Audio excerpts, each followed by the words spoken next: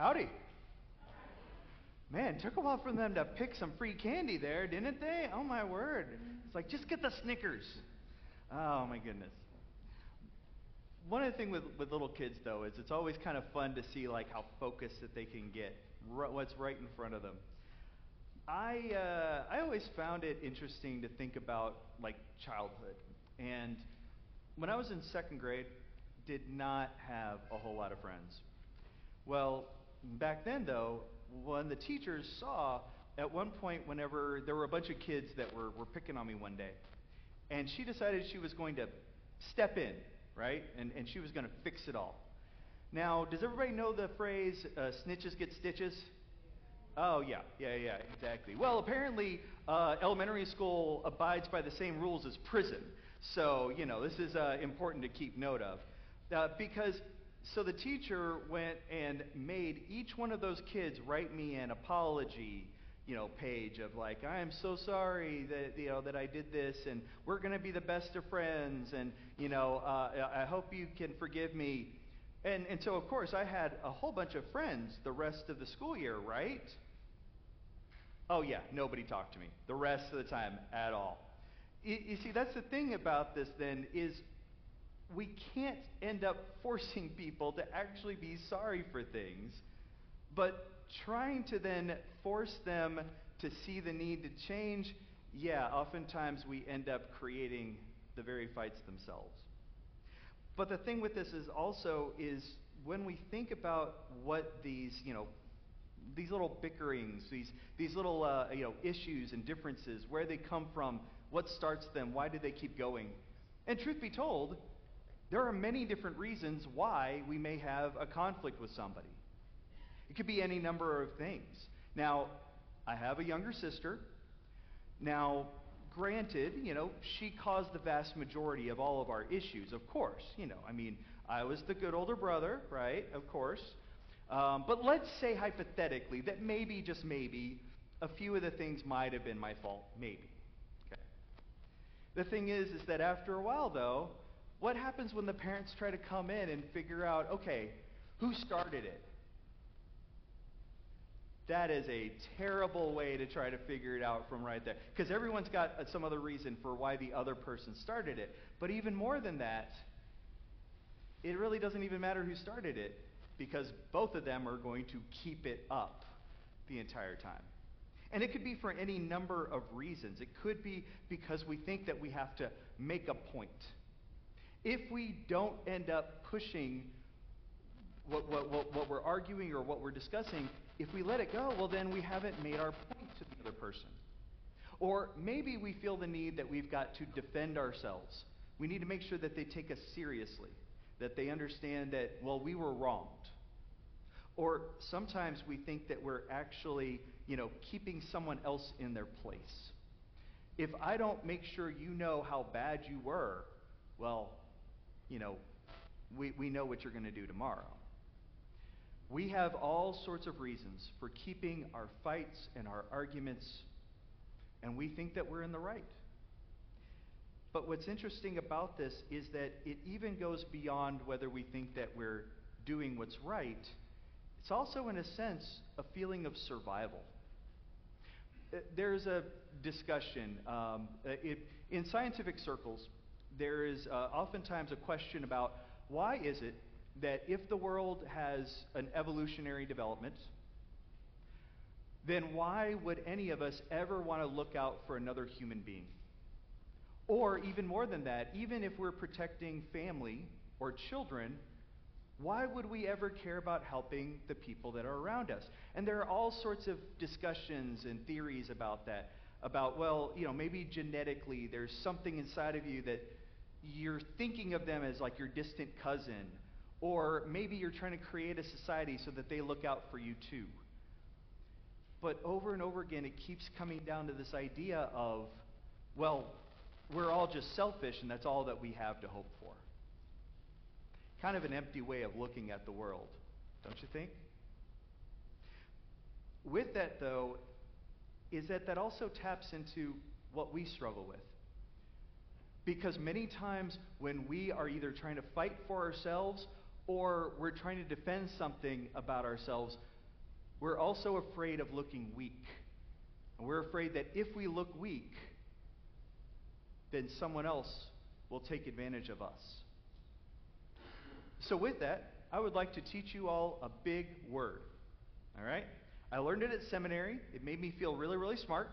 All right? So I want you all to try and say this with me. Okay, it's 5 syllables. All right? It's called majesticum. Okay? Let's go. I want you to pull that slide up. Okay? Squeeze to the next one.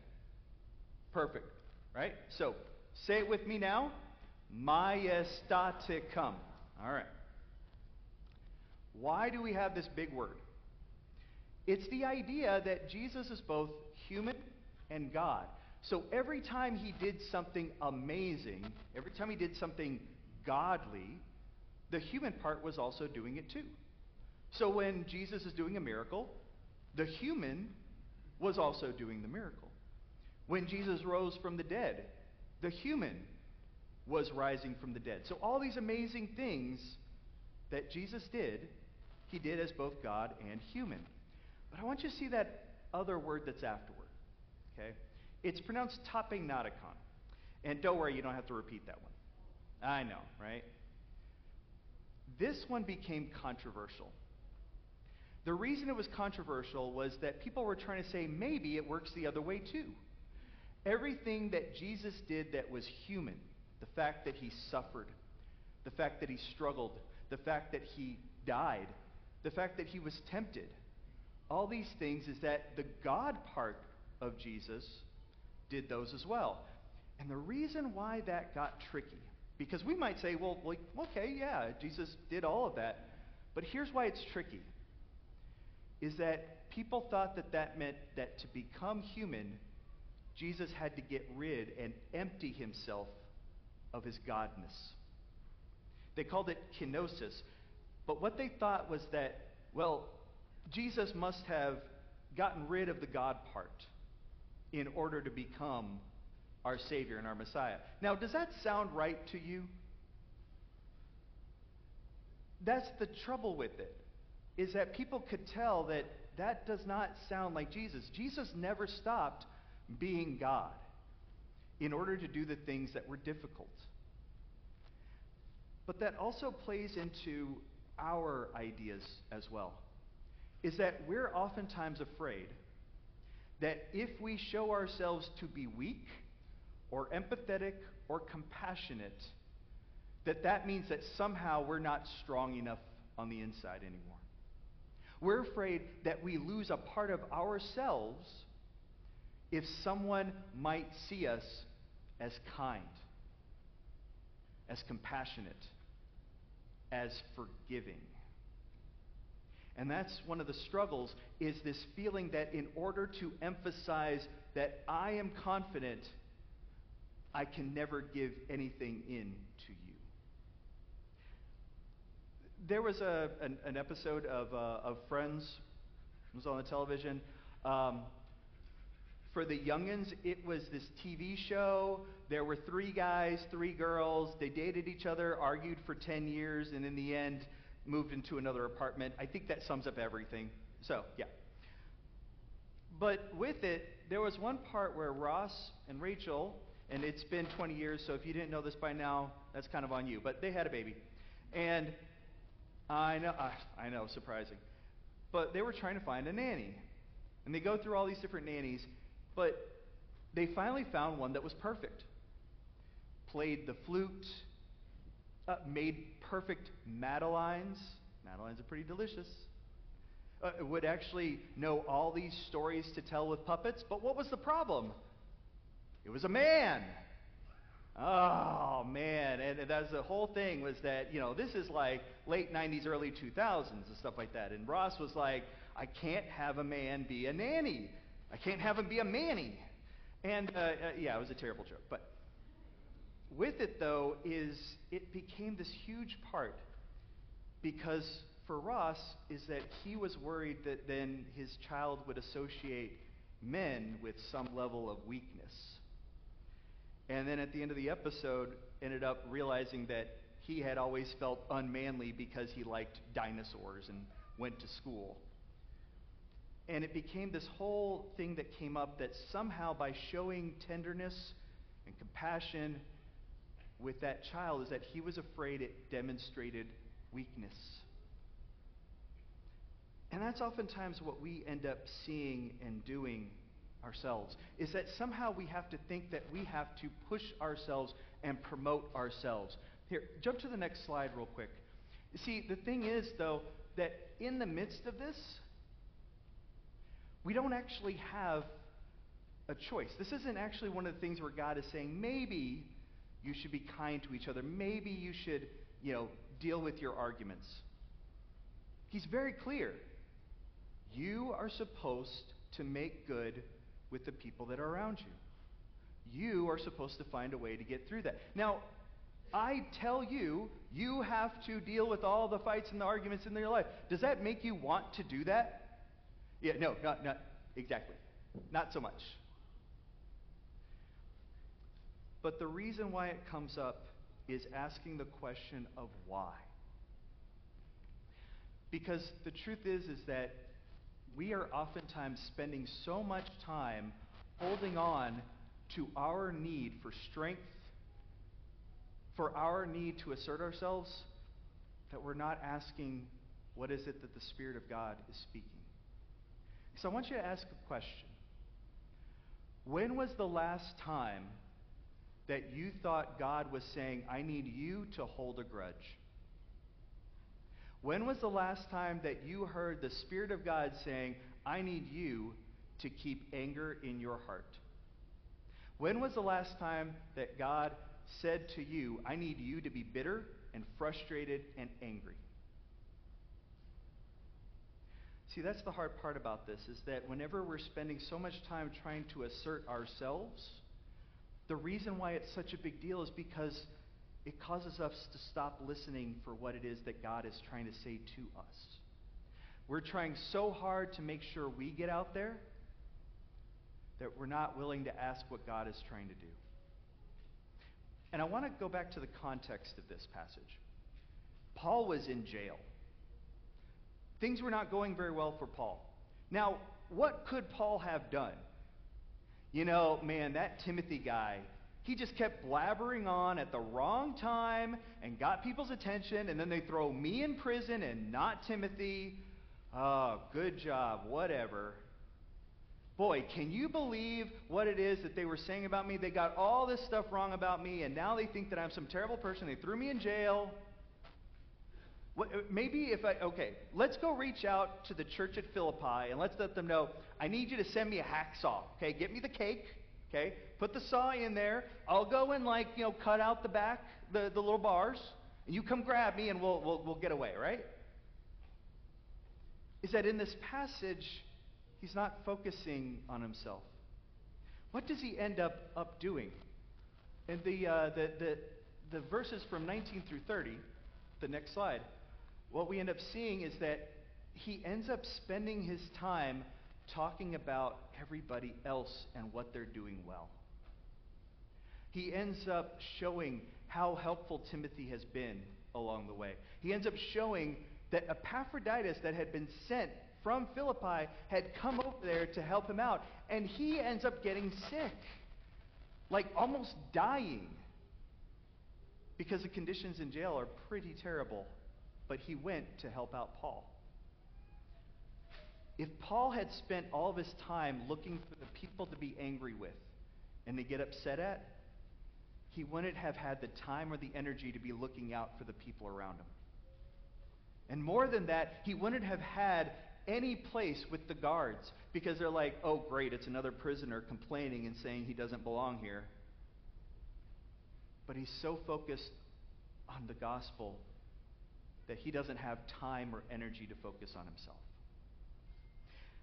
And that's the issue here, is that when we are spending all of our time trying to assert ourselves, we end up losing sight of what God wants us to see most clearly: his sacrifice and his love for us and for the world. You see, we don't just do it individually, too. We also do it as a church. You see, sometimes we want to make sure that we look powerful. We don't want anyone to step on us. We don't want anybody to take advantage of us. We want to make sure that when anybody sees us, that they see strength, and they see confidence, and they see how good we are at things. But in reality, it's the times when we're compassionate and understanding. Whenever we put ourselves to the side to help out others, when we take the time to heal the bridges with other people, when we take the time to bring mercy and hope to other people, that's whenever people stop looking at the church and they start looking at the one that we worship. See, that's the thing, is that if we spend so long asserting ourselves, then when will the rest of the world ever see Christ in us? See, rather than trying our hardest to be strong in the ways that make sense to us, Christ is asking us to be strong in the ways that he was. Strong enough to serve others, strong enough to let himself be taken to a cross, strong enough to bring hope to others even when he had to suffer for it. You see, we miss out on that if all we want to do is focus on the times when we have been harmed. So, in closing this idea out, I'd like to bring up 3 different individuals. One of them was Samson. Those of you who know the story from Judges, he was a strong man. And he spent a lot of time making sure that he asserted how strong he was. He not only was not going to let anybody take advantage of him, to the point of killing people in order to steal their clothing to win a bet, or even tying fire to the tails of foxes to burn down the fields of someone who had wronged him. And even making sure that he was a man's man and a lady's man, and made sure that he got whatever and whomever he wanted. But then lost sight of who he was and had his hair and his strength taken and blinded. But it wasn't when he was healed and perfect, but rather in the midst of his weakness, being imprisoned and blind, that God gave him back his strength so that he could stop the Philistines. And that it was only when he was weak that God could be proclaimed. The second, we have Luther in our name as Lutheran. Luther could sometimes be a little bit of an idiot from time to time. Let's just be honest. He was a bit of a stubborn guy. But from time to time, fortunately, also being a man of God, there were also the times when he realized what he needed to do for his fellow human being. And one of his rivals, Karl Stott, basically kept disagreeing with him here, there, and everywhere. But he was being blamed for instigating the Peasants' War. Luther took this rival and hid him in his house for 8 weeks and gave him time to write a letter explaining to everyone that he did not create the Peasants' War, and saved his life instead of just leaving him to fend him for himself. And finally, to remind us that at the time whenever the Apostle Peter wanted Jesus to be clear with the guards about who was really in charge, and Jesus says, "Put away your sword." Because it's only when we step back that we can truly see what God is doing in and through us. And that is the only place where we can truly find strength and hope for ourselves and for the world around us. Thanks be to God.